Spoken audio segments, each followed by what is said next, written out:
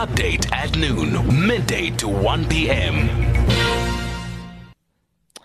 And as we remember the 44th anniversary of the June 16th uprisings today, we reflect on the dangers of diluting the message behind this historical day and caution against telling events of the day from a single narrative.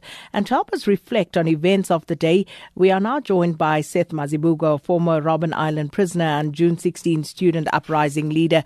Seth, thanks so much for your time as always, and welcome to Update at Noon. I'm so humbled, and thank you very much, Sakina, and greetings to all the people of South Africa on this very sad day. So one of the things we are talking about, and our team had a discussion about this, guarding against the single narrative and guarding against leaving out many who were part of that day, of those events. What are your views on that?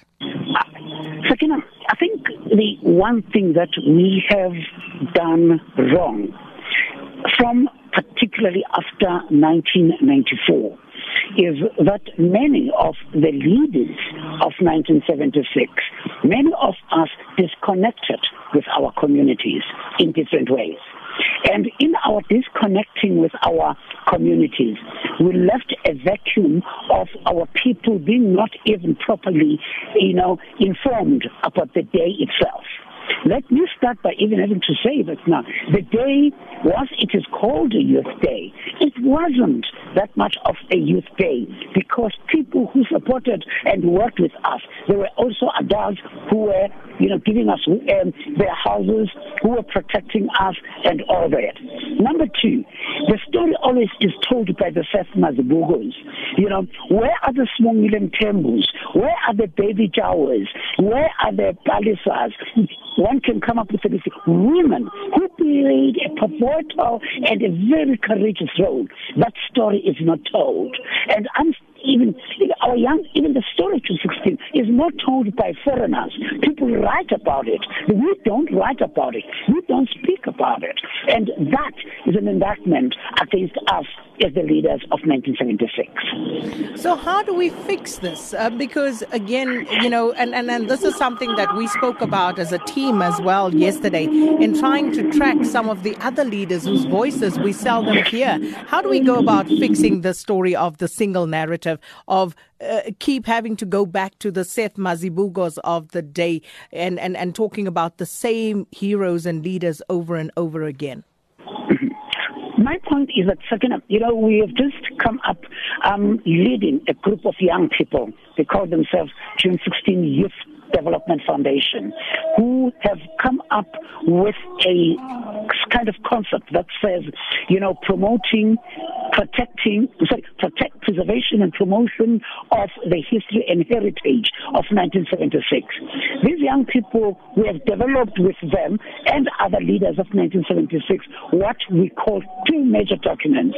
One document is one that says chronology of events of 1976, that tries to trace all the events of 1976 prior, on, and post 76, and we're giving different dates of that, of what happened on each day. And then we've got another document supporting that we call the June 16 spiral model. That also shows that now June 16 came up as a spark of fire in Soweto, but that night it was in Alexander. The following day it was out in the East Rand, now Eguruleni, Kwanyanga, Kwalanga in Cape Town. And it's Zululand, for that matter, when in the University of Ngoye, some students were also shot at. Now, the point I'm making is that we are hoping that out of that the two documents, which is the chronology of events and the spiral model, out of that we'll then be able to get young people to research and also unravel some of the leaders of 1976.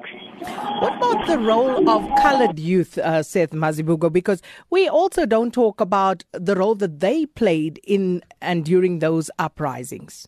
We can't undermine the role that was played by colored people, particularly in the Western Cape. And they took up that struggle and even died. I'm thinking of a name that now I need to think of immediately. But there are many of colored people, but some of them were with on Robben Island. Some of them were with in detention when we were kept under Section 6 of the Terrorism Act in solitary confinement. And some of them were tortured with them. I can give a long list of them, and they appear, some of them, in that chronology of events. Because that's the whole purpose, that the struggle was not only call it, I don't want to use black because black is used in the context of Steve Biko saying that now all those who were oppressed, but black as in black, in African people. What is happening is that the colors, the Indians, name it, of those who participated actively on the day. So, because we're all feeling what we felt, and that is why where the mistake comes sometimes is that we try to reduce June 16 into an Afrikaans language issue. It was not. It went beyond that. It was an issue about one pillar of apartheid that was killing us, which was Bantu education and other forms of education. We had in this country about 18 departments of education that were racially divided.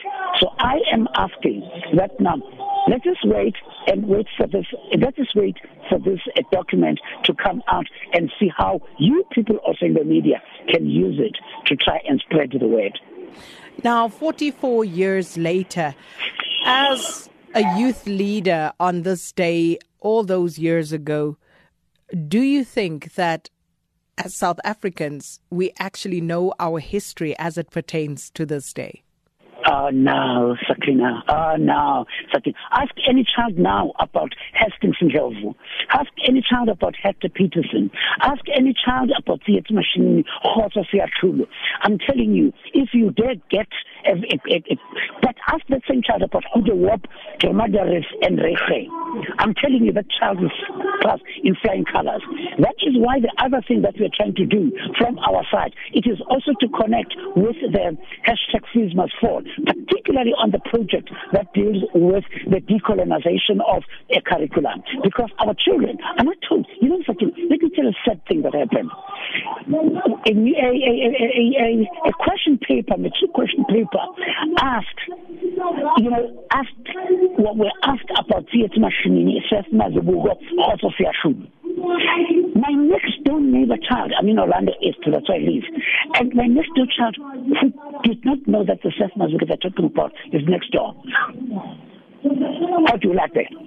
Now, I'm trying to say, these are some of the things, Sakina, that we have to really try to RDP, to try and reconstruct and develop our curriculum in such a way that now such days, and day like 21st of March, let's take the 21st of March, for instance. That has been deleted altogether in our history. It's no more your Heroes' Day. It's no more your Shovel Day. June 16 is confined to dance and drink. Now, I have a problem with that. But how do we fix it? Because we are now under a dispensation that you would have thought would have, at the very least, addressed some of the issues in our history books. But as you say, we know the 3 ships that Jan van Riebeeck arrived at the Cape with, but we don't know the leaders of seminal events during our history. That's the point, then, Sakina, that I was trying to raise with you earlier on, that maybe it is because us, as the leaders, have disconnected with, our people who need this information, who, again, I think it calls for us as leaders, and when I talk about leaders, I talk about women and men, and, adults and grannies that have been there. Sit down and say, how do we take this to the classroom? And my problem, Sakina, is that the other thing is that most of our young people now lately undermine anything that happens to be black or African. There's a lot of this colonization of the mind. Steve Biko would have called it that way. Our children will still need to decolonize their mind. We still have to really make sure that our children, get freed psychologically. Because the diminution of black consciousness after 1994 killed even the pride in our own history. Killed even the values that goes with our history. Our history is not just a story or an event. Our history is supposed to go with some values that we pick out of that particular event or particular historical event. But we're not doing it. But let me say this, Sakina. We're taking a decision with the June 16 youth, with UJ University and other universities, that we are going to spend this June 16 report back to the country to June 16 next year of how we are now going to approach government, approach organizations and all that to actually now crack that and get into our people appreciating our history.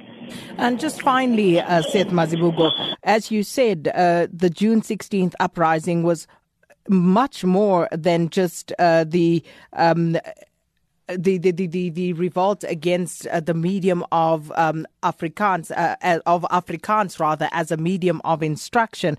It was in part also about the oppression through inferior education. And looking at where we are at today, how would you assess the gains that we've made 44 years on?